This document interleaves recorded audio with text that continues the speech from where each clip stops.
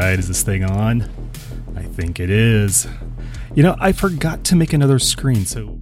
Nope, can't use that screen because it doesn't have my voice on it, so can't use that. All right, hey everybody, my name is Derek, and I am screwing everything up tonight.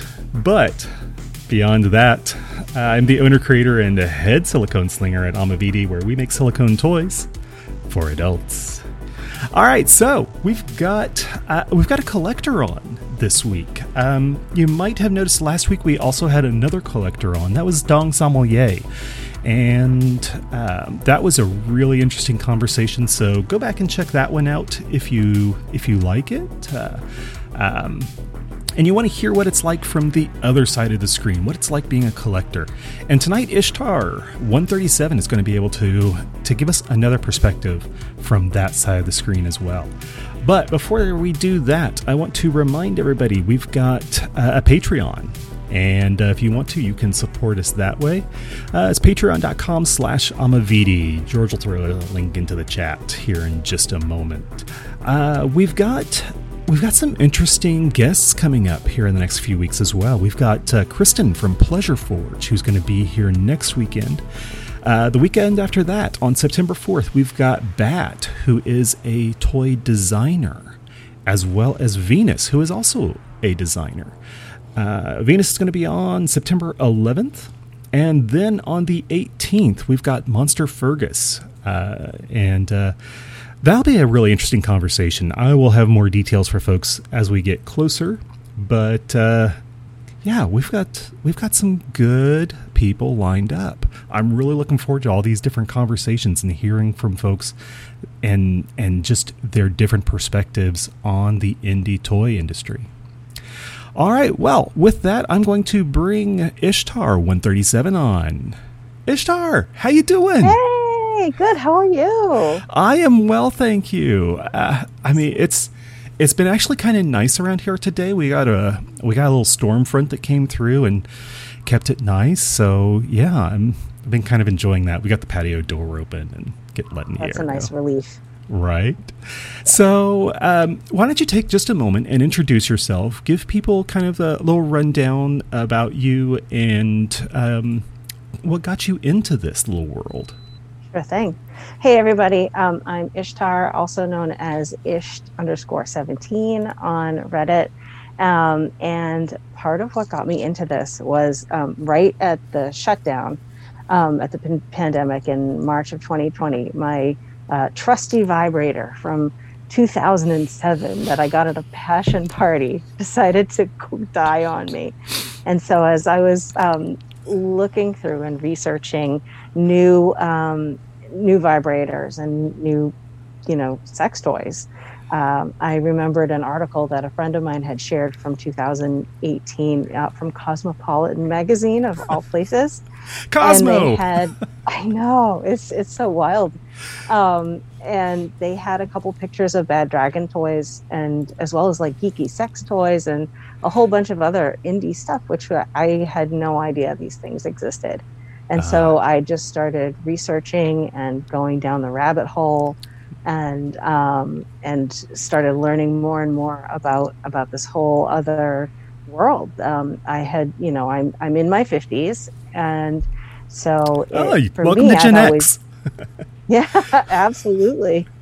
And then so I had always kind of been interested in sex positive, but like I, finally cleaned out and threw away like my teeny little bullet vibrator from 1992.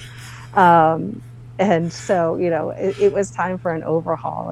And as I learned more and more about silicone and I really started appreciating the artwork side of it, that this was functional art. And then I started watching videos. Lily O'Reilly was a big one. Tawny Sarin was another. And, and then I was reading just, since I was buying a brand new vibrator, I was also, doing Super Smash Cash and Foul File reviews and Epiphora, of course. And it was just like, wow, all this stuff out there. And I just kind of went, dove right in. And then who else? After the Yes was another Oh, big yeah. one. So I was reading their blog and their reviews, and I saw some of the big collections like Kitty Lord Saviors through them, and then I had always kind of poo-pooed Reddit, and then that was what got me onto Reddit. And then once I got into Reddit, it was just like a spiral. Excuse me for just a second. I have to let the cat out. That's fine. In, so hold on just a while second. you're doing that, I'm going to just let everybody know, as we're talking, I'm going to be throwing up pictures, and we're going to be sharing some photos from Ishtar's collection, which you can see part of it behind you now. Oh, there you go. And let me go ahead and pull one up, because I think were these your first purchases? Those were my first purchases. So I actually bought like a set of firmness pucks and some teenies because I didn't know how drops worked. I had, just no idea. This was before I joined Reddit. And so I was just like, I was going on the website. I'm like, why can't I buy this mini Orochi? And it was like a weekend that they had what they called ghost inventory, where it would show up, but like no one could buy it. Oh, yeah. And then I think as I was reading, and then I finally like caught it, because I had no idea how drops worked. I had no idea like what time they dropped. That that you could get something other than the basic colorations or solid colors. I had no idea that there was this whole other menu to order from, basically, or that they or what rogues were. I had to learn a lot of that stuff on my own. Yeah. So now, one thing you went from a vibrator to dildos, and dildos generally don't have vibration. No, I actually did have a dildo. It was a Doc Johnson, and it was hard as a rock. Well, and like the 2 times I used it, I got a yeast infection afterwards. Oh, jeez. Yeah, there are there's so many better options than Doc Johnson. Yes, but luckily I did have one, and I have it with me. And I had bought in the early aughts in Boston. There was a fantastic sex toy store called Grand Opening in Brookline. And it was owned by Kim Ayers, and she's still very active on Twitter. She still does toy reviews. And while I was there, I got this, and it's a glass G-spotter dildo. So I knew that there were other better options, and this Glass has fascinated me, and in the back of my head, I keep thinking that maybe one day I'll start experimenting with glass. But it's so beautiful. Yes. Yeah. And this one was like one of the, you get in there and you're like, wow, I love that one and that one and that one. Mm-hmm. Kind of like how I am with all of these. It's like, I want that. I feel like Madeline Kahn in like History of the World. Yes. No, yes, no. You made some very brave choices there. Yes. Which is another line from History of the World Part 1. Yes. Oh boy, we're showing off our movie history, our here. Pop knowledge. Yes. Now here we've got another picture, which is a little bit later. Yes. But not by much. Because I think the first one was in May, and this is in June. Close. So the first one was in April, and this one would have been in May. Okay. So you can see the first 4, which is Orochi, Sleipnir, the Little Squirt, and the Uberime sleeve. And by then I had discovered Pleasure Forge, and Twin Tail Creations, and that's it for there. Because I think Kudu Voodoo was on break at that point. They were in the middle of designing their website, and I hadn't quite got to Strange Bedfellows yet. And I can see that you were still struggling with lint. It's what, that never ends. That you have a cat. It's like the other night I had a brand new toy, and I held it up to the light, and I watched. It's a piece of cat hair jumped. onto the toy from the light. So, Man. so a little bit of technical is that silicone has a natural negative charge to it. And so it does have a tendency to draw dust, cat hair, lint, everything to it. It naturally has a negative charge. And so, yeah, the struggle is real. And for those of us who are trying to sell them and make them look perfect, then it's a never-ending battle. I hear lint rollers are the way to go. After a while, I'll do that. Sometimes if I'm really frustrated, I'll do the trick. I'll get some Scotch tape and I'll just kind of do it in a roll and just kind of. Yeah.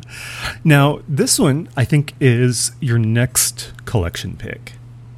Yes, and these are mostly indies. So this would have been June or July. Okay. So there's still some of the friends that were in the previous picture, but now I've discovered Strange Bedfellows. I got a Rogue from the convention drop, which was a whole other thing. That like learning curve is like the crazy drops, and that was I think mid-April. It was like Easter weekend maybe of 2020, and I would go and try and buy something and it would be like gone instantly. And like learning that and being so frustrated, like I could see it, and just that slow like internet, like not being wired, being on my phone, and it was just like, oh wow. But that's just how it goes. And then I think as you slowly learn to, as you collect and you kind of figure out what your aesthetic is or not, then you realize that all these creators are constantly making just beautiful. There's always something new. There's always going to be something different. So like now I don't get quite as heartbroken if I don't get a toy that I had fallen in love with, because I know that they're going to make something awesome down the line, or that there are, certain cores that they're fantastic at, that they're they have their own color palettes. Right. Now you went from about 4 pieces in, I guess it was March or April, and now you're up to around 20 or so in the course of just a few months. I guess you got bit by the bug. Oh, completely. But you noticed a lot of those are minis and smalls. So, and they generally cost less than as well as flops. Right. So if you're a new collector, or even an older collector, you have to kind of make your budget stretch. Then you look at flops, you look at Rogue, like Rogue pores, ones that are just slightly different, like that Mystic in the back is a Con Nat 20 Rogue. So it's not named. So like if that had been a named pour, it would have been probably $20-$30 more expensive. But because it's a Rogue, it's an off pour, then there's something slightly different about it. Maybe it doesn't have the right proportions, or things aren't colored in the places that they're supposed to be. Then it's labeled as a Rogue, so it's not quite. It doesn't get that total stamp of approval, and it doesn't have that extra upcharge for colors. Gotcha. I think that's something that we have to learn as we're coming into this, is what do those terms mean? Drops, we've talked about that a little bit. And, basically a maker will have a certain number of pieces and then they will drop it on the website at a particular time. And then there's a mad rush to get to all of it. Yes. Rogues, as you talked about, they're colorways that just weren't quite right. And then there's also the size and firmness. Medium. And you'll have to correct me. One of those is the size, and the other one is the firmness. Correct. Usually, it's the size is first, and the firmness is second. So if something is a small soft, it's a small size and a soft firmness. And you really have to go into each maker's, there's a general acceptance of what firmnesses are, which shores, and you might be able to speak to this a little bit better than I can, but so a 30 or an 0030 is a soft, and then a 4 or a 5 is a medium, and different, and you have to read the FAQs, because they'll tell you this is what we call a medium, and then so that's usually a 5, and then a 7, and then an 07 or is a firm firmness, and then you get So, up to like a 10A, and then that's like really firm. Yeah, that's one of the problems is that we talk about soft, medium, and firm, and those are kind of descriptors, but they're not really definitive. And one of the problems in getting definitive is that a 0050 in a large is going to feel very different than a 0050 in a small. Yeah, Absolutely. the volume of the silicone makes a big difference into what it feels like.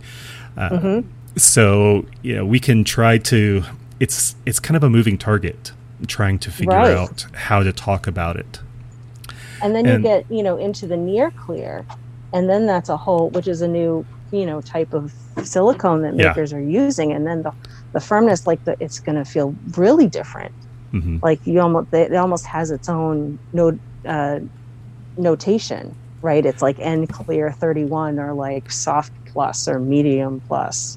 And again, you're looking at the size and the shape of the toy, because if it has like a like a point on it, it's going to be very different, up at the top, up here than it is down here. And it's a really good way of being able to tell that difference is, that thinner area at the tip is going to feel a lot softer than that thicker shaft. Yeah, right. So when it comes to drops... Just for reference points, this is a Pleasure Forge Lava Mephit in Vampire's Library. And this is a near clear medium, and I think this size is a large. And then this is also a Pleasure Forge. Here's my camera.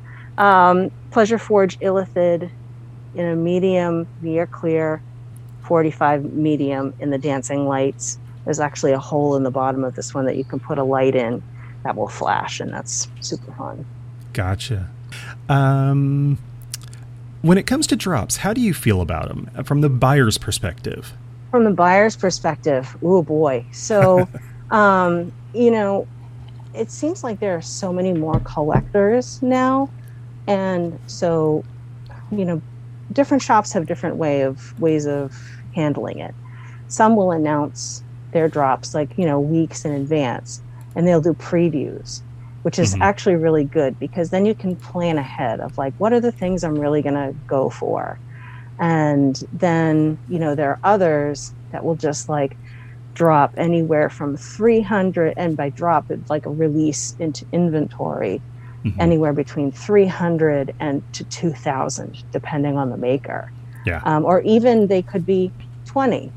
You don't know, because, if you have a really small indie maker, they're only going to do, a certain amount. Whereas you have a big company like Bad Dragon, they're going, that could be, and they're releasing like a new model, or they're doing special colors, or they're getting ready for a convention, and then they'll do like thousands. Yeah. So that's crazy. But then there are other shops that will do what's called a pre-shop. So ahead of when they're going to have their scheduled drop at like, say, 8 o'clock at night, they'll have a pre-shop that opens up at 6. So you can kind of see what they have. So again, you can plan ahead and kind of see what you might want to do. Some shops are experimenting with stealth drops, right? Where they'll just release some things unannounced. For people who maybe have slow internet, or who are on the other side of the world. Who are collectors, and so that they, instead of being everyone rushing, like, the bridal sale at Filing's basement, rushing to the doors, then they'll, they can kind of be like, oh, I just happened to pop in and I found this thing I was looking for and the colors I wanted. Like, I'm so psyched. Now, go ahead. Do you feel like your collection is an investment? Oh, absolutely. Okay. Yes. Like I think I upped my homeowner's insurance to accommodate for it. Okay. And I definitely have like a bin of like the things I'm going to grab in case of an emergency. Like I'm sure I, grab my laptops and my silicone and the photo albums. So I've got another one here. Yes. And this is a little bit later, I think. You have your collection has grown somewhat. Yes, and I think this was building. So I'm going to guess that this is February of 2021, and so about 10 to 12 months after you started. Yeah, right. And I think because Black Friday is another, like, there are certain things that I've learned that are like really prime times for like when makers go all out. Black Friday and like the holidays are one of them. June for Pride Month is another. Usually like springtime, the beginning of springtime is another really big time when, and Halloween.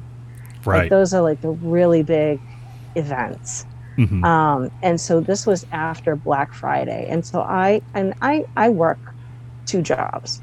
So I have a little, and I'm older and I'm married, and, so I have a little bit of extra income. We weren't eating out a lot because it was the pandemic. So I had some extra money to spend. So, I do and I like to sample, right? So I'll get like something from this maker and something from that maker. And, I've never heard of them. I want to try them out. I'll get like a mini or a squishy and see what they're like. Yeah. And, just kind of, it's like tapas, right? You just try lots of different small plates. And then after a while you figure out that, like, yes, I really do want a large merfolk in Vampire's Library, which is one of my all-time favorite pours. So do you have a particular theme or style that you're trying to develop? No. I have a couple micro collections, I guess. Like, I really love pink. Okay. And pink and purple, they're my favorite colors. And so that and blue. So I'll have a lot of like gem and jewel tones. But then, like, I wanted a bunch of dessert pours. So, like, there's some carrot cake and some unicorn cake, and those are 2 of Bad Dragon's better-known pours. Okay. And then, gemstone pours, like opals and alexandrite. And but, like, sometimes some of my choices really surprise me, and my brain just goes, brr, that's so pretty. Space, I have some black and I have some dark. Really dark pours that I also love. So it's kind of all over the place. Okay. Yeah, I keep going through and I keep showing pictures because we've got so many of them, and I've got tons and tons more pictures. We've got tons and tons more pictures. So just keep watching, folks. If you see something that you like, yell in the chat, and maybe we can talk a little bit more about it specifically. Sure. So that has some eggs. So like what I've done since then is I've pulled out like the eggs and the squishies, and they have their own display. And those are the ones that I tend to leave out a little bit because they are squishies. I do have kids, so they are, I have to be sensitive about what I leave out, right? Like, this is not staying like this. Right. This is all coming down after the interview. But I'll have some things like the Aerith, the Kudu Voodoo Aerith head. She stays out. She's glow in the dark. And the Wendy heads, these are from Strange Bedfellows. Those will stay out because they're cute. And they don't look particularly phallic. So okay, so you've got a few that you keep out on display, but in general, we'll get to this in a little bit. But in general, they all kind of go into storage, and we've got some pictures of how you store things, and we'll come back around to that. Yeah, that's a big question that everybody has, especially like I know some collectors leave their stuff out like all the time, but I just can't do that. Yeah. All right, let me see. I want to make sure there's another one. And I think this group of pictures is all from right around the same time. Yeah, so this is like a collection. So like, it's a struggle. The struggle is real as far as putting together these collection pictures, right? Yeah. Some people will do like it's called a dong circle, and they'll just put them, or like the dongscapes that like Dong Som made that are fabulous. And so like when you have, like, you can see my feet in that picture you just showed, because I was standing up on a stool Yeah. on the bed, like with my hands like up as high as I could get them to like Hmm. get the picture. And like, so I Yeah. had to take like 3 or 4 of them to like get everything to fit. Um, Yeah. and so, like we'll have these and you'll probably show the hallway pictures at some point. Because that's how much my collection grew is I couldn't fit everything on the bed anymore. Yeah. I'll have to see if I can I find that one. We'll get to it. Yeah, we'll get to I'm it. sure. Uh, But yeah, so after a while, I started just kind of making like monthly, like here's what arrived this month, and I started doing like monthly collection shots um, because it was just much easier to manage. There it is. There's the hallway. So, how do you feel about flops? I have a lot of flops, and Okay. It depends on like the pour. Like sometimes the pour is just so desirable that like it could have a chunk out of it and I'd be fine. And then like, whereas others, I'm like, oh, this is a really good one. It has like just a little divot in what should have been a suction cup or a failed suction cup. And it'll be, or a teeny tiny beauty mark. And it'll be marked down for that. I'll be like, oh, and it's, like 5-10% off. A toy, like a small toy is through Bad Dragon is $85, but a flop is $68. Yeah. And so last July they had a decent sized price increase, and they increased it for their fades and for their marbles. And so like now those are the ones I'm trying to hold on to because I paid so much less for them than what they cost now. Yeah, the increase in the price of silicone is something that a lot of us makers are dealing with, and depending on how they've done their pricing and the way they've structured their business, sometimes that means they've had to increase their prices, and sometimes it means that they've had to discount some inventory in order to get the cash flow moving and that kind of stuff. So. Yeah. It's I just saw a quick comment that said "wide trim, my beloved," and yes, mine too. Okay. Yeah. So when so this is a Bad Dragon Ika, and this is a flop, and so you can see where it was trimmed wide around the base.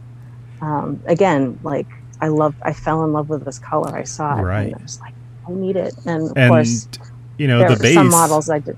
Yeah. The trimming of the base doesn't really have any impact on its usability or how it looks on the shelf or anything like that. Yeah. So let me see. Let me go back and check and see if George has dropped any questions in here that I need to get back to. Yeah. Now, let's see. I'm trying to figure out where I want to go next because we've got some glow in the dark ones here. Yeah, those are actually UV. UV, yeah. Yeah. So UV, ultraviolet, you would get like a bar light or a special flashlight like this one. And then when you shine it, you can see that the colors just really, really pop. Yeah. And then some of them will glow in the dark afterwards. So instead of putting it in the window to charge up, you use a UV flashlight, and then it will really make those colors pop. Yeah. And those are a nightmare to photograph.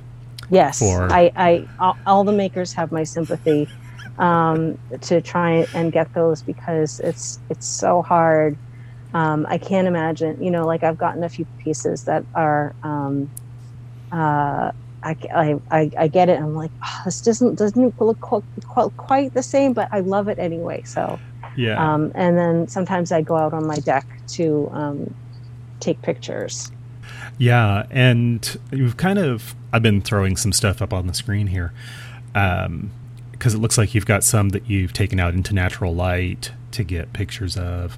And lighting makes such a huge difference. It really, there are some pours that are just like, look really good under certain lights, and you take them out and you shine them like the near clear pump kit that or demonic kit from Hodgepodge entourage. Like once the sun comes behind it, it just looked absolutely gorgeous. Yeah. Now, which one is this? That's the Hodgepodge entourage Scylla. And that is a really popular model, and because it's sculpture, it's absolutely gorgeous, and it's also a lot of people write, it feels amazing as well. It's just really different and unique, and that's a large. That one is kind of tucked up here, but I have a mini. Hold on a second. Sure. Actually, I have even better. I have a teeny. Oh, it's so cute. So, it is so cute. It's so pretty. I love this colorway. So yes. So that is a Scylla, and the large is really, actually, hold on. Yeah. I'll get it. And I will remind everybody while Ishtar is doing that, we've got Kristen from Pleasure Forge. And if you can't see it on the screen, but that black mug that Ishtar has been drinking from and repping is from Pleasure Forge. So we've got Kristen from Pleasure Forge who's going to be joining us next Sunday. That's right, isn't it? It is next Sunday. I hope I haven't messed that up. I tried to. Yeah, August 28th is. Okay, there it is. For reference, I'm 5'1". Okay. So like this is the large. Gotcha. Now, and this is in a soft. There are various ways of adding to your collection. We talked about drops, we talked about flops, but there's also the secondary market. Absolutely. And it's funny, some of the ones you've shown I don't own anymore because I have sold them. So and some people get really squicked out by that, and that's totally fair. You can have those feelings, and some people are totally fine because silicone, you can sterilize it or sanitize it. I know that Tiberius has talked a little bit about the difference between sanitizing and sterilizing. Right. But you can sanitize it. You can boil things for 10 minutes in a good rolling boil and sanitize it, and then or you can also soak it in a 1 to 10 bleach solution. So it's 1 part bleach to 10 parts water, and then scale up to however big your container, however much you need to soak. And both of those will clean things. And then just time as well. If it sits for a while, anything that has been possibly alive on it is going to die because it needs a warm, moist culture to thrive in. And if you're depriving it of that, it's going to die off. But even just with a good soap and water, some people are very scent sensitive. So, if you use a fragrance-free or unscented just soap, and soap and water, just like your hands, it'll wash any of the germs off. And for some people, and then, if you sell it to someone, then you have to say, this has been, to disclose everything. Sure. Say that comes from a fragrance heavy or a low fragrance home, and cigarette smells and other perfumes tend to really stick to silicone a lot. So, people should disclose that. If it has any marks on the bottom, like nail marks, you need to be upfront about that. Okay. And then, people will sell on Twitter, Discord, Reddit has a couple subreddits for buying and selling. Because I know I've got quite a few from the secondhand market, and I've sold quite a few on the secondhand market. Some people will sell them new in bag, or they'll take them out of the bag and decide that they don't like them, or they don't end up using them. And so, pricing can be wildly different. Like some people just want to get rid of it, so they'll price it accordingly. And other people will want to hold on tight because silicone is expensive, and between that and shipping, so they'll price it accordingly. And so, sometimes people will try and lowball you, right? So you have to be, so whether or not you want to sell to that person, or if you want to do a trade with them, or, you're looking for a particular model, right? So, so there is that back and forth. Yeah, a Super Awesome C had a comment in the chat coming from somebody with an undergrad degree in immunology, time doesn't necessarily kill everything, as some viruses are capable of surviving in dry condition for years. Yeah. Some of the things about silicone are that you can boil it. There is a little bit of concern there in boiling them, in that if you do it for too long, you can cause the silicone to get hard or harden, right, especially with soft silicone. And I know with some of my glow-in-the-dark stuff, I don't boil it, or the UV. And I know the Near Clear is also very sensitive to boiling. Yeah. So that I'll do in a 1 to 10 bleach solution. Right. And also, silicone is naturally hydrophobic. It actually repels water. So that helps make it a less hospitable environment for the wee beasties, as I call them. The bacteria, mold, viruses, and yeasts and things like that. But yeah, you can boil it. You can actually even throw it in the oven. That's right. Especially for really smelly stuff. Yeah. Silicone's not going to burn until it gets up into like 600 or 700 degrees, something like that. I think it's safe up to about 450-ish or something. Mm-hmm. But again, heat, it's kind of like a cake. You put it in at like 350 for an hour. But again, any kind of heat can cause silicones to get harder than they started out. And some of them are more prone to that. The Near Clear is really prone to it. The very soft silicones are very prone to it. So those are the things that you have to consider. Mm-hmm. And even when I'm putting, you talked about fragrances and things like that. Whenever I'm packaging up all of our stuff, number one, we wash everything in isopropyl alcohol. And so that way there's not any chance of us using a soap that has any kind of fragrance in it or anything else. We try to keep all of that kind of stuff as sanitary and as clean as we possibly can, and still accommodate all those folks who do have those sensitivities. Now, have you ever had any bad experiences on the secondary market? Other than people, I've been very lucky, knock on wood, that I have had mostly good interactions, and kind of the thing, like if you put it out there, then you get it back. But at the same time, there are people like who will just ghost, like I've sent out invoices and then never heard from that person again. In that case, just like, all right, I guess they decided not to and didn't communicate. Yeah. Or you have people who are totally lowballing. Like if you try and sell something for, $85, they're like, oh, will you take $40 for it? I'm like, oh, I'm not there yet. Yeah. And then sometimes you can haggle and meet them in the middle, or, sometimes I'll offer free shipping. And I'm notorious for sending out like mini care packages, just because it's a nice little thing to do, little freebies. Death Moon was asking about the Ika UV, and if that was a drop or if that was a custom. And I'm which one?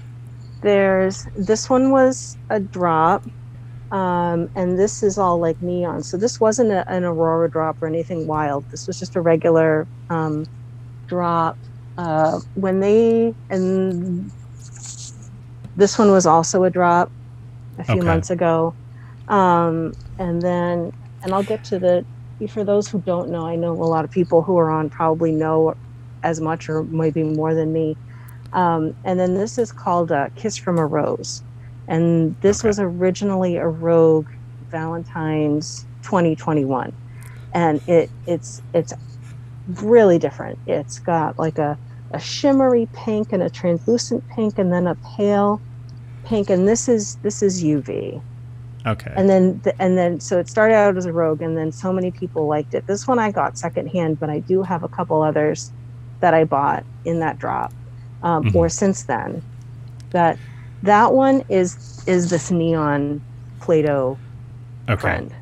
Gotcha. That's this one. Because I'm not sure which one they were talking about because I missed it. George just threw it into my notes here for me. Oh, okay. So I'm not exactly sure which one they were talking about. Sure. But, yeah, I think this we kind of... the Play-Doh one tends to get a lot of love because it's just really, it's different. I'm not a fan of yellow, so whenever I have like a toy with yellow in it, it has to be something that I really love. That's just that's a me thing. Like the Pride Parfait, or if I get it as a freebie, like this Velvet Alley Legacy that's up here. That's just so cool. When this little demon kid is a hodgepodge, and that glows in the dark. Both of them glow in the dark. It's like as soon as the lights go off, they're like, boom! It's so fun. So now you storage. You have so many. We have to talk about storage and how do you do that? Yeah. So, I mean, I started with a drawer and I started with a basket under the bed. And now, so that's an IKEA unit that had my sweaters in it. So like in the picture before, the little wood disc, the cedar discs, those are for like keeping the bugs out. Yeah. Because I have my sweaters in it for a long time. So like a lot of my dildos have replaced my clothes, and I've been getting rid of more clothes to make room for the toys. So that actually is a great unit. I line it because it has that really funky polyester, and I don't want it to make imprints in some of my softer toys especially. So I line it with a sheet. But that's about 8 inches tall. And the top kind of expands, so it's not a hard unit, so I can put a lot of stuff in there. That's a large taco in there that you can see right on top, and a large Orochi in the unicorn cake color, in the purple and the light blue and the pink, and a large hydrochroma in the near clear that is really big in the Vampire's Library. Okay. And so it can fit a lot. You kind of have just tossed them in here, it looks like. I mean, there may be a little bit of organizing here, but you're not keeping them separated. No. Do you have any problems with the silicone? Because there's a little bit of a myth out there about how, you can't store your silicone toys together because they'll melt. Yeah, no, that's not true. If they're all platinum cured silicone, you can just throw them in together willy-nilly. And I know that some people will put them just in raw plastic storage tubs as well. I think there are some Shop Dad, I think, went into this in a Twitter thread somewhere, where he broke down like all the different types of plastic and which ones are good. Those are IKEA, Samla. Those are like the tall, small, narrow ones, and like the 21 quart, and those are the bigger ones, the 24 or 48, and those go right under my bed. And then so like a lot also too, people talk about physical storage of toys themselves, but like not so much about how they organize all the other stuff that comes in, like the bags and the stickers and the receipts. So like I have that organizer for the bags and stickers as well. I know some people will put their stickers in like sheets. I just kind of put mine in plastic baggies. And then I have a separate binder for the receipts, because as I've sold them, I also have to pull out like that I sold, which ones I sold and how much I sold it for, because a lot of people are starting to they want to move away. I live in Massachusetts, so for me, AKA Taxachusetts. So, so I've always had that $600 profit threshold. That if I profit off of what I sell, then I have to pay taxes on it. Gotcha. But there's that myth. So a lot of people are doing like friends and family or Cash App, because they don't want to have to pay taxes if they sell more than $600 worth of toys. But really it's that if they make a profit of over $600. So if you buy a toy for like $75 and you sell it for $70 or $65, you're not making a profit on that. You're losing money. Yeah. And especially, so that's why it's such a bummer when people try and lowball you. It's like, don't they know that like PayPal takes some money off? They have to pay to have it shipped, and then because you're paying for shipping, to you, that's kind of like and then if you decide you lose out on that money. Yeah. It's almost like you have a little business going on there. You're starting to understand our side of it. Yeah. I mean, you have to put yourself, it is. I do have that sympathy, or empathy, I should say, because I do. It's like, like that back and forth. You're like, well, no, it's, because you don't, unless you like absolutely need to get rid of it. And that is, I understand those circumstances and I get it. Like, you just need to, you're moving and it just needs to go, or like you're ready to move on from the hobby. In which case that makes so much sense. Right. Now, we kind of busted a myth there on storing them. You have no problems storing them together. I have a flop bucket. I've told this story many times, but I have my bucket of flops, and there's stuff that's been in there for 4 or 5 years, crushed down at the bottom, and I can pull them out, and they are just as I put them in there 5 years ago. Yeah. So, yeah. I mean, I have my own. Or they'll bounce back. They'll just sit there, like after a while, like, oh, I guess I had this like jammed in the wrong corner, and now it looks like it's been jammed in the corner. But you leave it out, and it will kind of settle back into itself. Mm-hmm. Now, the other, I kind of want to get into a little bit about the care and feeding of them, so to speak, because we've got the storage. And what about lubes? Have you had any problems with any kind of particular lubricants or anything like that? No, not on the toys themselves, because I either will use water-based or oil. Like I still have a stash of the Butters lube that I have to kind of work through, and that's oil-based. And for a while I was also using just plain old coconut oil. Okay. And so I don't use any hybrid lubes. I don't use silicone lubes because silicone and silicone are not friends as far as like the lube goes. Mm-hmm. Unless I know some toy reviewers and some people are like, well, if you wash it right away, it'll be fine. And I don't use condoms on my toys either, because that's a whole other discussion as well. And I know some people do. And there is that concern of like whatever lube is on the inside, and not every and see, that's the tricky part, is that almost nobody in the condom makers discloses this, but the lube that's on the 99% of the condoms out there is silicone based, and unless it specifically says that it's water based, I think Trojan Magnums use a water based lube, but unless they tell you otherwise, I can almost guarantee you that it's a silicone lube in there. And my experience with silicone lubes and toys has been that the toy will not disintegrate. It's not going to just fall apart from being exposed to silicone lube. Lily O'Reilly did a video. She had some pieces that she stuffed into a jar, packed it in there with silicone lube, and it just melted. Pulled it out about 6 months later, and they didn't melt. What they did is they absorbed a lot of that silicone. Oh, that's right. I'm thinking of a different. You're thinking of Dangerous Lily. Dangerous Lily had her jar of toxic toys, basically, that they all melted together. But Lily O'Reilly did a 6 month, just left it on a shelf for 6 months, and when she pulled it out, there was some weakening in the silicone, but overall, it didn't do any damage to it. And eventually what we find, and I don't think she went into this, but what we find is that over time it tends to weep that lube back out. So it's not going to melt the toy, but you're probably going to have a little bit more work cleaning it up, and you'll probably have to deal with it leaking that lube out over time.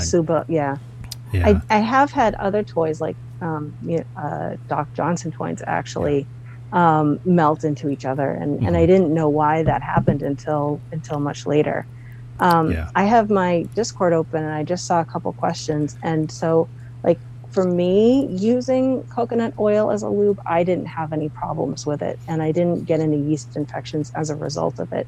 And my body likes I don't use it very often, for one thing, but then I also use a lot of oil-based lubes. I had a lot of problems actually personally myself with water-based lubes that I got like more yeast infections and I became more sensitive to it. So I'm a vaginal user. And so I think for anal, that's like a whole different thing that I'm not quite sure about, so I can't speak to it. Right. But for me, coconut oil was fine. Oil-based lubes were better for me than water-based lubes. You mentioned problems with water-based lubes, and I haven't told anybody this yet, but I have Failofile booked for October, sometime in October, and she just did a huge write-up on lubes, water-based lubes, and even going into the osmolality of it and the pH of it, and comparing all these different lubes. And from there, you can start to make choices based off of, now what the pH is of this particular lube, and you can start to figure out what works for your body and what doesn't. Oh, I saw that she had written that up, and I hadn't read it to absorb it. It was a lot to absorb. Oh yeah, I mean, it was huge, but it's awesome. I saw that and I immediately sent her a direct message, and I was like, I've got to have you on. You've got to come on, and we've got to talk about this. So I've got her booked in October, but I'll have more details on that as we get closer. Woo! Yeah. And, I have talked to different people, and I've talked to different doctors and people in the medical profession, and they have differing opinions about, I don't want to say food oils, but like coconut oil and things like that, and whether or not that's safe for use. And, it generally comes down to, how does your body react to it? Yeah. And you don't know, and unless you're in a pinch, and like, well, let me see if this olive oil will work. Yeah. So as we're kind of talking about some of these things, I don't want to say myths. We're myth busting here, but yeah. I kind of want to talk about the care. We've talked about the storage, sure. And then we need to talk about. My note here says fallout and degradation, and where I'm kind of headed with that is wear and tear and exposure to UV light and exposure to sunlight and things like that. Have you seen any issues in your collection when you've had to, or when those things have happened? Sure. I've only been collecting for 2 years. So as far as long term, I'm really not there yet, because the glow in the dark stuff that's out all the time, that does get light, that does light up. I'll give it a wash every once in a while, but I haven't noticed the lights dimming on certain pieces. And, I keep my nails fairly short as well. So as far as any kind of nail marks that are on the bottom, I haven't seen any of that kind of stuff. Now, when I'm cleaning things, I am sensitive. I do recognize that, softs, glow in the dark, UVs. I don't boil them. I'll do them, soap and water, and I won't use scented soap. And I do use a dish soap. I know a lot of people like the Blue Dawn, but I just find like an unscented version of whatever all natural dish stuff, because you have to read the ingredients. And if they don't have the ingredients, you don't know what's on there. So then you move, over to a brand that does list the ingredients. Right. And when we were talking earlier about boiling, I forgot to mention, you kind of touched on it here.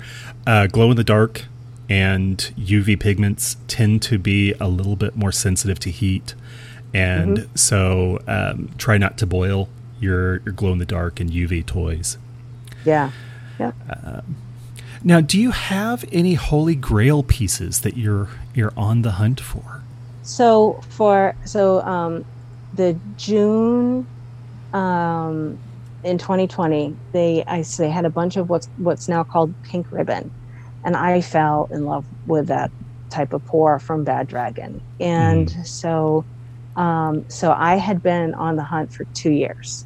Looking for a quote unquote real pink ribbon, because I had a couple other pieces that were very similar, but but not quite. So and people are really funny about ribbons and auroras, right? So like for it to be an aurora, it has to be a named aurora. It has to say, it has to have like all the colors in it. And it has to have a certain amount of translucent, and I'm not that picky. So, but for me, to look for a pink ribbon, I wanted a lot of the translucent, and I wanted a lot of the pink, and I wanted a lot of the purple. And I've seen some that have a lot of blue in it, and those are just like, oh, those are so cool. Yeah. But I've only seen a handful of those. So I had a couple friends say, hey, there's this piece in inventory, you should go check it out. And that's this Tucker. And so this one has some silver on it, so it's a little bit different. Okay. And then I found another piece, and this was just recently. And this one is a Chance, and this one has, I don't know if you could see it, but it has a lot of white on the top here. And it almost looks like a drip, but it has that kind of banding. I'm a sucker for a really good spiral.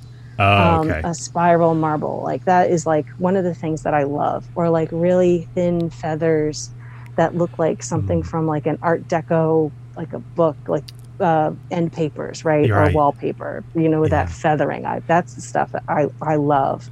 Yeah. And then secondhand, someone was selling this demo on Twitter.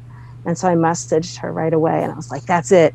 So this core style was my unicorn for a while. So it has the translucent, you can't really see it because my ring light is too powerful, but and it has a little bit of the purple, and there is down at the bottom some red and yellow to make it that kind of that pink rainbow ribbon.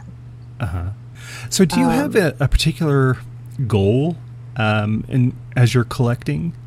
No, I don't. I have a finance, I have my budget that I set, right? And so when I know that drops are coming, like I was planning for the Strange Bedfellows anniversary drop because I knew it was coming. Okay. So, I didn't spend money in I only spent X amount of money in the, in other drops. And so I do that kind of planning. And then some makers are starting to release their certain molds on a seasonal, or they'll have seasonal specific models. So I'll be like, all right, so, and Halloween's coming. So I have to prepare for that. I have to budget for that. So do you have you mentioned a budget, but how often do you add to your collection? So it really kind of depends. I've been pretty good this week. I only got one thing in the Strange Bedfellows drop, and then I got one thing in the Fantasy Grove drop because I love witches and the Morrigan and Celtic mythology, and Tibbs is amazing, and he did the hand painted bottoms with the raven or the crow on the bottom, and so like this has a little bit of the near clear, and it has the purple and the silver, and it has the swirl, and I was like, yep, that's for me. Now, speaking of that base painting, the hand painting on the base there, number one, Tibbs did one this week I've seen some pictures of it, and it's amazing.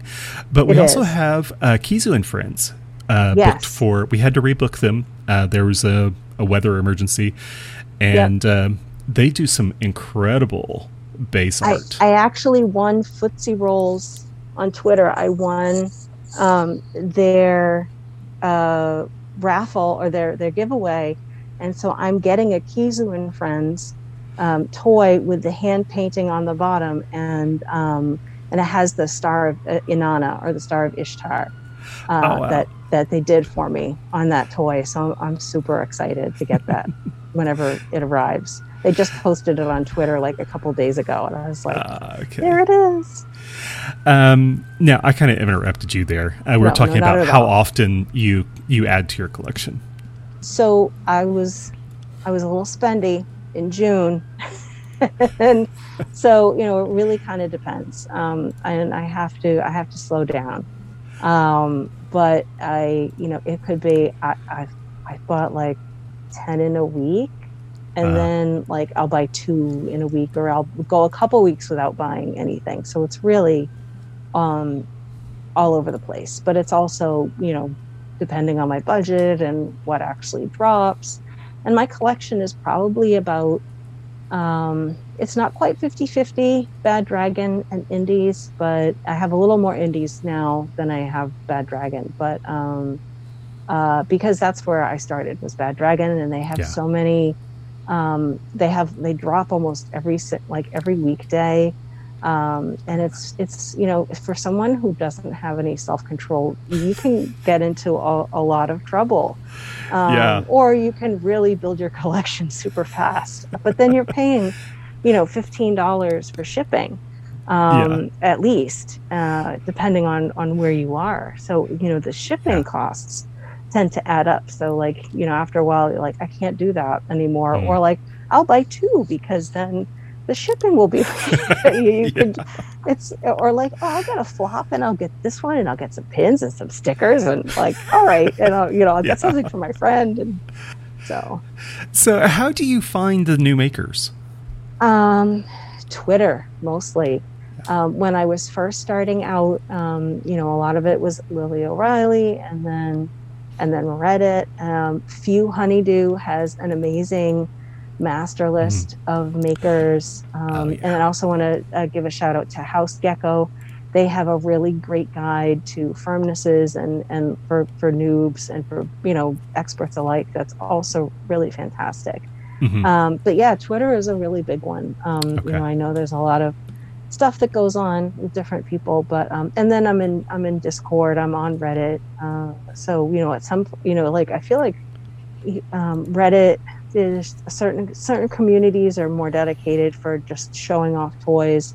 There's the main Bad Dragon subreddit, and a lot goes on there. And then there's a buy sell trade, a BST subreddit as well.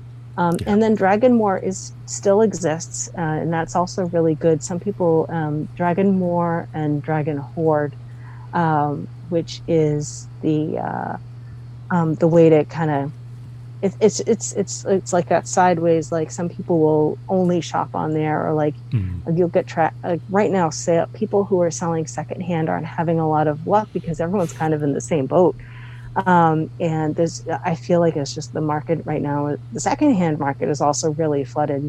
People who are like, I'm seeing toys that are like, oh, I really wanted that. I dropped like 4 months ago. And then you see it pop up. So in some ways it's kind of great because it gives you a second chance at some of the toys that, you may have thought, oh, we're gone into which is so nice about like being part of the collecting community and seeing the toy, like being happy for somebody when then they get a toy that you are after, that you can say like, oh, like at least I'll get to see it instead of like having, and I'll get to see like all the cool UV and glow in the dark pictures. And whereas it goes to someone who's reselling it on eBay. So frustrating. So Death Moon asks, do you have a top 5 in your collection? Ooh. Yes, I do. I don't know if I can limit it to 5, but yes, I do have. I have some tops, some top friends. One of them is one of my first. It's this Merfolk, which okay. Oh, that's all right. So that should look familiar to some people. That's my PFP. That's my profile pick in a bunch of places. So this is a Merfolk. Merfolk is one of my all-time favorite models, and this one was the first one. It's a small and a soft, and it's like, that's just a great one. Battao is another, and that's Strange Bedfellas, and this one's a super soft, and SPF super soft is so dreamy. Oh wow! It's so squishy. It's so squishy. I think you had a video of the squish on that. Was it? Yeah. I'll have to see if I can find where that went. But that's keep going. If someone really wants it, I can post it on Twitter. I'm happy to do that. And then Clayton is another one. PPS Nariad is another. I do like my tentacles. And Moz as well. Odin is a favorite. Okay. which is Strange Bedfellows as well. And I'm trying to think who else. There's a Eckle. Kudu Voodoo's Eckle is another slept on model that is just really, I like Swells. TTC's Cortez is another one that I really like. That's more than 5 and I don't care. Yeah. You mentioned Swells. And that was something else that was mentioned last week, was that preference for Swells versus a knot. Yeah. And I think Venus is in the chat, and last week she said she's going to have to do more Swells. This is one of my Ceilas. And this is a void opal adjacent, which is a really popular colorway and just really gorgeous. So when it comes to new designs, are there any particular makers that you gravitate to? You're always excited to see what they come out with? As far as designers, or like, because I know Venus and Frost are like on a roll right now, as far as, you know, their designs being purchased. But like, who else? They're kind of like the really big ones right now. I can't think of anyone else off the top of my head. Or any other makers? Kudu Voodoo is doing some really neat stuff with Packers, which is not really my thing, but I think it's exciting. And grinders are another thing that are really hot right now. There seems to be phases. You know, the Moths were huge for a little while there, and now we've kind of transitioned into grinders. Yeah. I mean, it's a big tongue. I mean, that's a big grinder in and of itself. Yeah. There was something else I was going to say, and I can't, like right here on my tongue. I don't know. It'll come back to me. So, has your collection ever been discovered by accident while it was in storage? I've left. No, I've been really lucky. Okay. My kids are older and they have zero interest in it. Okay. So like I haven't had any snoopers.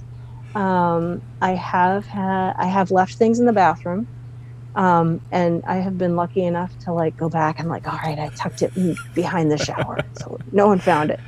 I have made other like money errors. Like I accidentally paid for a bad dragon out of my son's bank account, and he was like, "What's this BD Enterprises? It sounds like a hardware store." And I'm like, "Oh no!" Oh no! Jeez. I'm just kind of flipping through some of the pictures here because there's so many pretties to see. Yeah. Does anyone have any like requests? Like, I know I have a few that I like to show, and like some that I don't, really see the light of day that much. What was the one I was thinking of? Something Squishy Toys is also like someone like she's always making really cool stuff. But it was Arkham Harbor. And so they're on Etsy. I think they're building their own website, but this is a fish, and so it's got the tail, and that comes up, and it's the colors, the marbling is really fun. They're a new maker, and so. She's got, I know something Squishy has a lobster design, and they're doing something similar. Someone else just came out with one too. I was like, oh, that's cool. And Firecrotch Toys also has some really, really interesting designs as well. Okay. Can I see your Auroras? Yeah, we've had a few people in the chat who've asked for things. They want to see the Auroras, Bubba, and which I just showed you. Okay. And that's Bubba. Any of your rares. So I have, this is a Rogue Aurora. So this isn't a named one.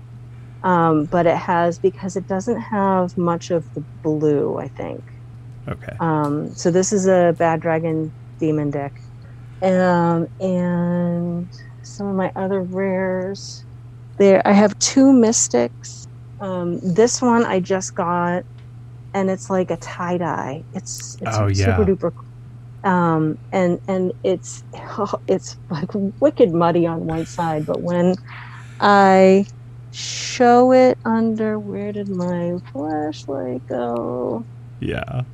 Yeah, Arkham Harbor is one that I have my eye on. They do some really interesting stuff. Yeah, for sure. So I don't know how this is looking on the screen, but then, so this one has some cool stuff on it. If I can't see it. I haven't posted this one very much on Twitter yet. I have on Discord and not on Reddit. What else? This one's also a newer Mystic. It's covered in cat hair, sorry. And this one glows in the dark, but it also has a purple and a pink. It's almost like it's like a black pink ribbon. Okay.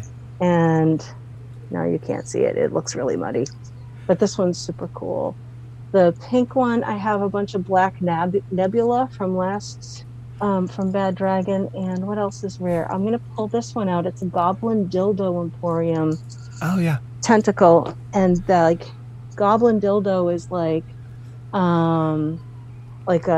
almost like a cautionary tale, because at the start of the pandemic, unfortunately, the owner's mother passed away, and I think she really helped them. And then when everyone went purchase crazy during the pandemic, they really floundered and got overwhelmed and eventually shut down. And this I placed in April, and I didn't get it until September. And it's actually, looking back now, it's a miracle I got it at all. So I have one from a closed shop. I don't have any Damn Average. What else? Background? I don't know. So I have a bunch of stuff that's fun and neat, and happy to show it off. But. So if somebody was starting to develop a collection, what advice would you give them? Oh my gosh.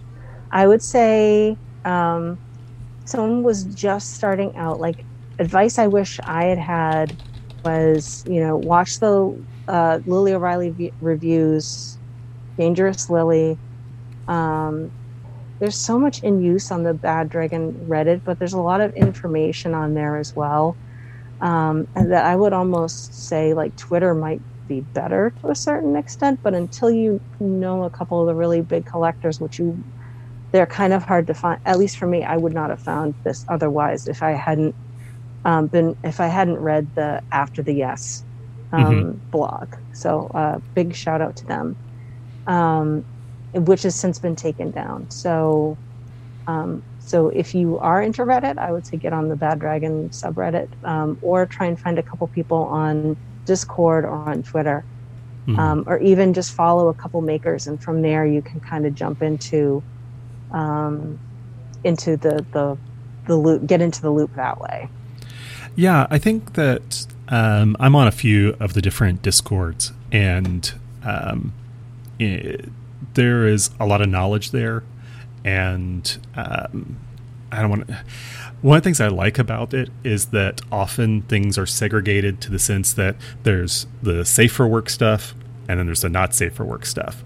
And if you don't want to be bombarded with in use pictures and things, you can definitely avoid them that way, which is a little bit harder on Reddit.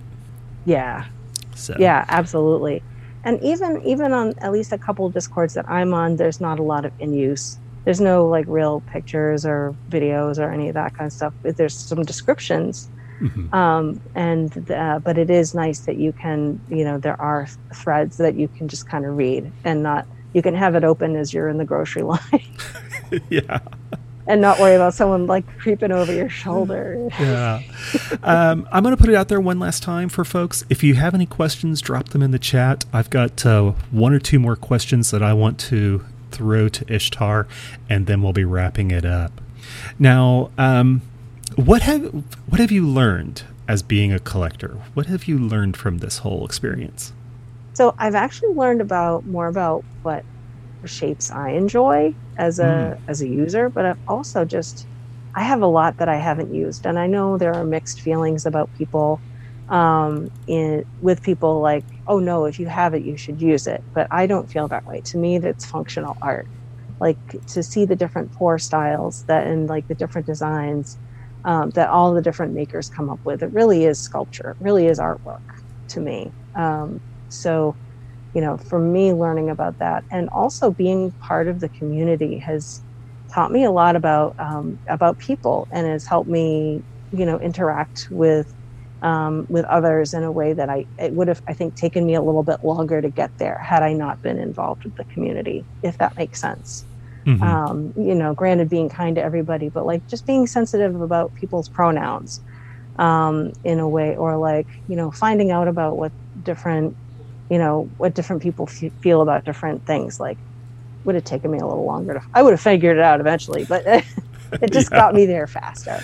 And just the investment in my future. So if I stopped collecting, this month, I would still have quite a lot to see me and to tide me over. Right. I have actually more than enough.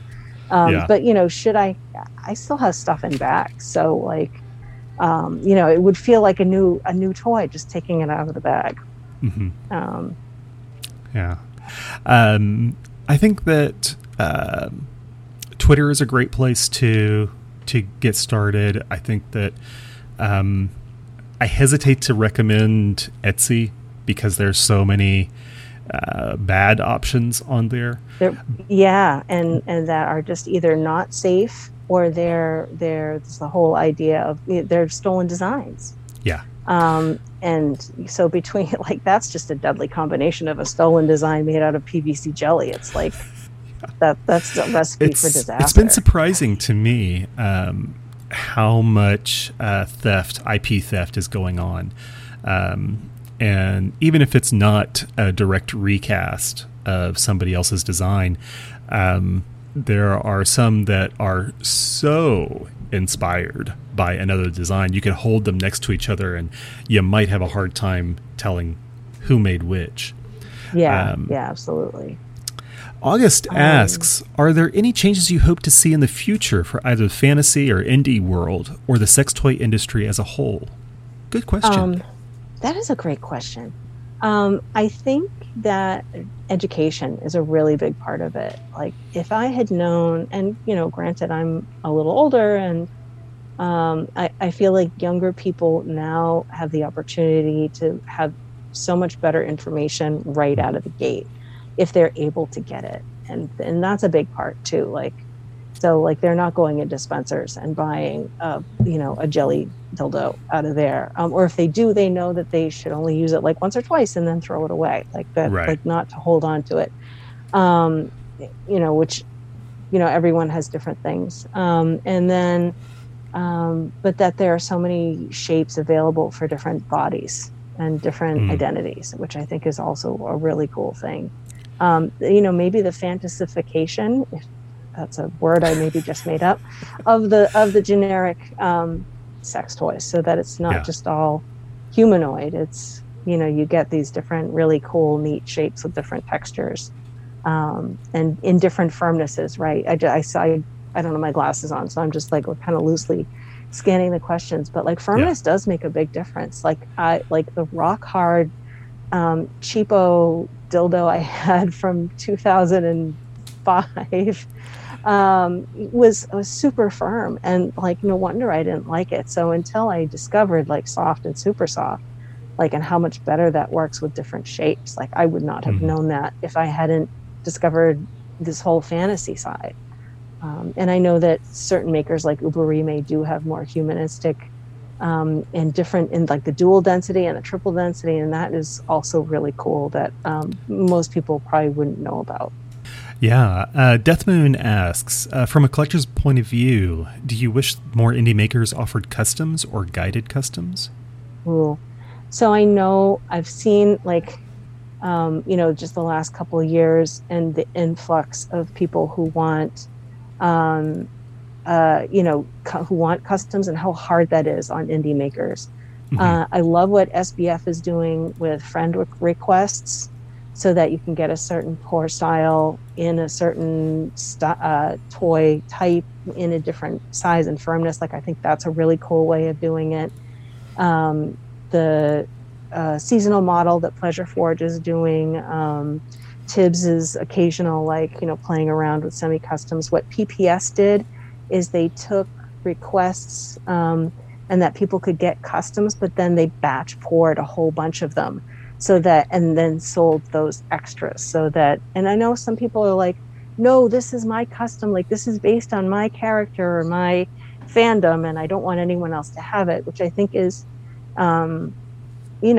definitely valid. But I also love the idea of sharing that, like, oh, instead of, so it's always polite to ask. So if you're not sure if someone's colors or, designs that they picked, like, always ask, because, they might have just such a really strong belief that, or they, it's something that's theirs.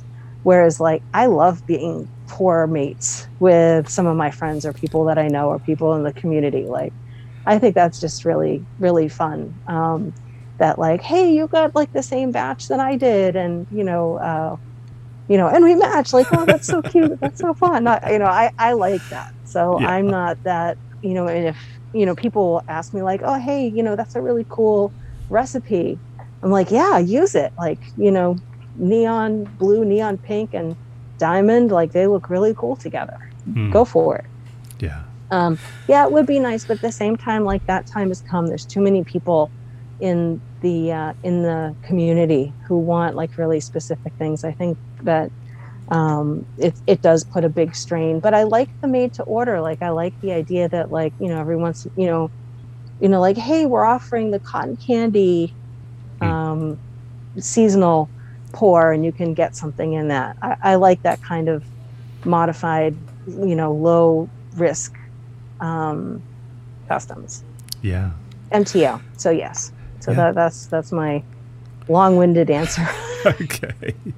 Well, was there anything else that you wanted to make sure we got to talk about? Because we kind of ran all over the place. We had a structure in the beginning, and then we kind of just went squirrel with all of it. It became very organic, which I like. Good.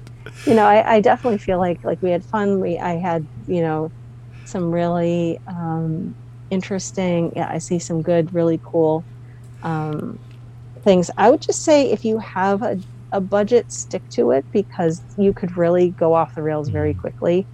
And that's one thing that I would say. This is like one last little, couple last little things. Was that one thing that I didn't want to really talk about was the financial side of it, because I've put a lot of money into my collection, and it's weird when people will count things and kind of do the loose math. Yeah. Like, wow, your collection is this much money, and like, that's a lot, but I don't really collect things, so I don't understand it. I'm like, well, then stop. Like, then don't, that bubble thought should not have come out there. Thank you very much. Yeah. So I don't really talk, because, someone can do the loose math of just even the stuff that's behind me, but that might not be at what I actually paid for it. Right. Based on the secondhand market, and, it doesn't look like a flop, but it really is. And, or a trade where you did a 2-for-1, or absolutely. Yeah. Absolutely. But there's so much, there are always going to be new and interesting things. And that's one thing that I really admire, is the creativity of that's coming out. That's just seems to be all over the place, is like coming out with new models, coming out with new styles. That's why I don't get so sad when I miss out on certain pours anymore. That I always know that there will be something else really cool coming down the pike at some point. Right. Well, Ishtar, thank you so much. I appreciate spending time with me this evening. Who was that? Consider insurance if your collection gets bigger. Yeah, definitely think about insurance if that's something that if your collection is substantial enough. Which you can just throw that underneath your homeowner's policy, so it's not like you have to go and get dildo insurance. No, that would be hilarious if that existed. Or your renter's insurance, because I have to, this. Just the fact that I'm an older collector too. So, I mean, there are so many people who are like under 25. It just blows. It's kind of weird. But at the same time, it's also really cool. Yeah. Well, Ishtar, again, thank you so much. We will have to do this again sometime. We'll get a catch up on how your collection evolves over time or something like that. Awesome. Thank you. Thank you so much for having me on. It's been a lot of fun. Yeah. All right. Say goodnight, and I will do my wrap up, and I'll come back to you in just a minute. Thanks, everybody. All right, so wonderful conversation with Ishtar 137, a dildo collector and somebody who has an incredible collection, something that is something to be envied. I will remind everybody, we have a Patreon. It's patreon.com/Amavidi, and Fiona has decided to drop in here at the last moment. We also have... who do we have coming up? We've got Pleasure Forge next Sunday, August 28th. That's going to be Kristen. We've had Shop Dad on a couple times. Now we're going to get the other side of the conversation. We're going to talk to Kristen and get the real story. Then we've got Bat, who is a designer, on September 4th. Venus, another designer, on September 11th. Monster Fergus is coming up on September 18th. And with that, I am done. We'll do it again next week. Bye.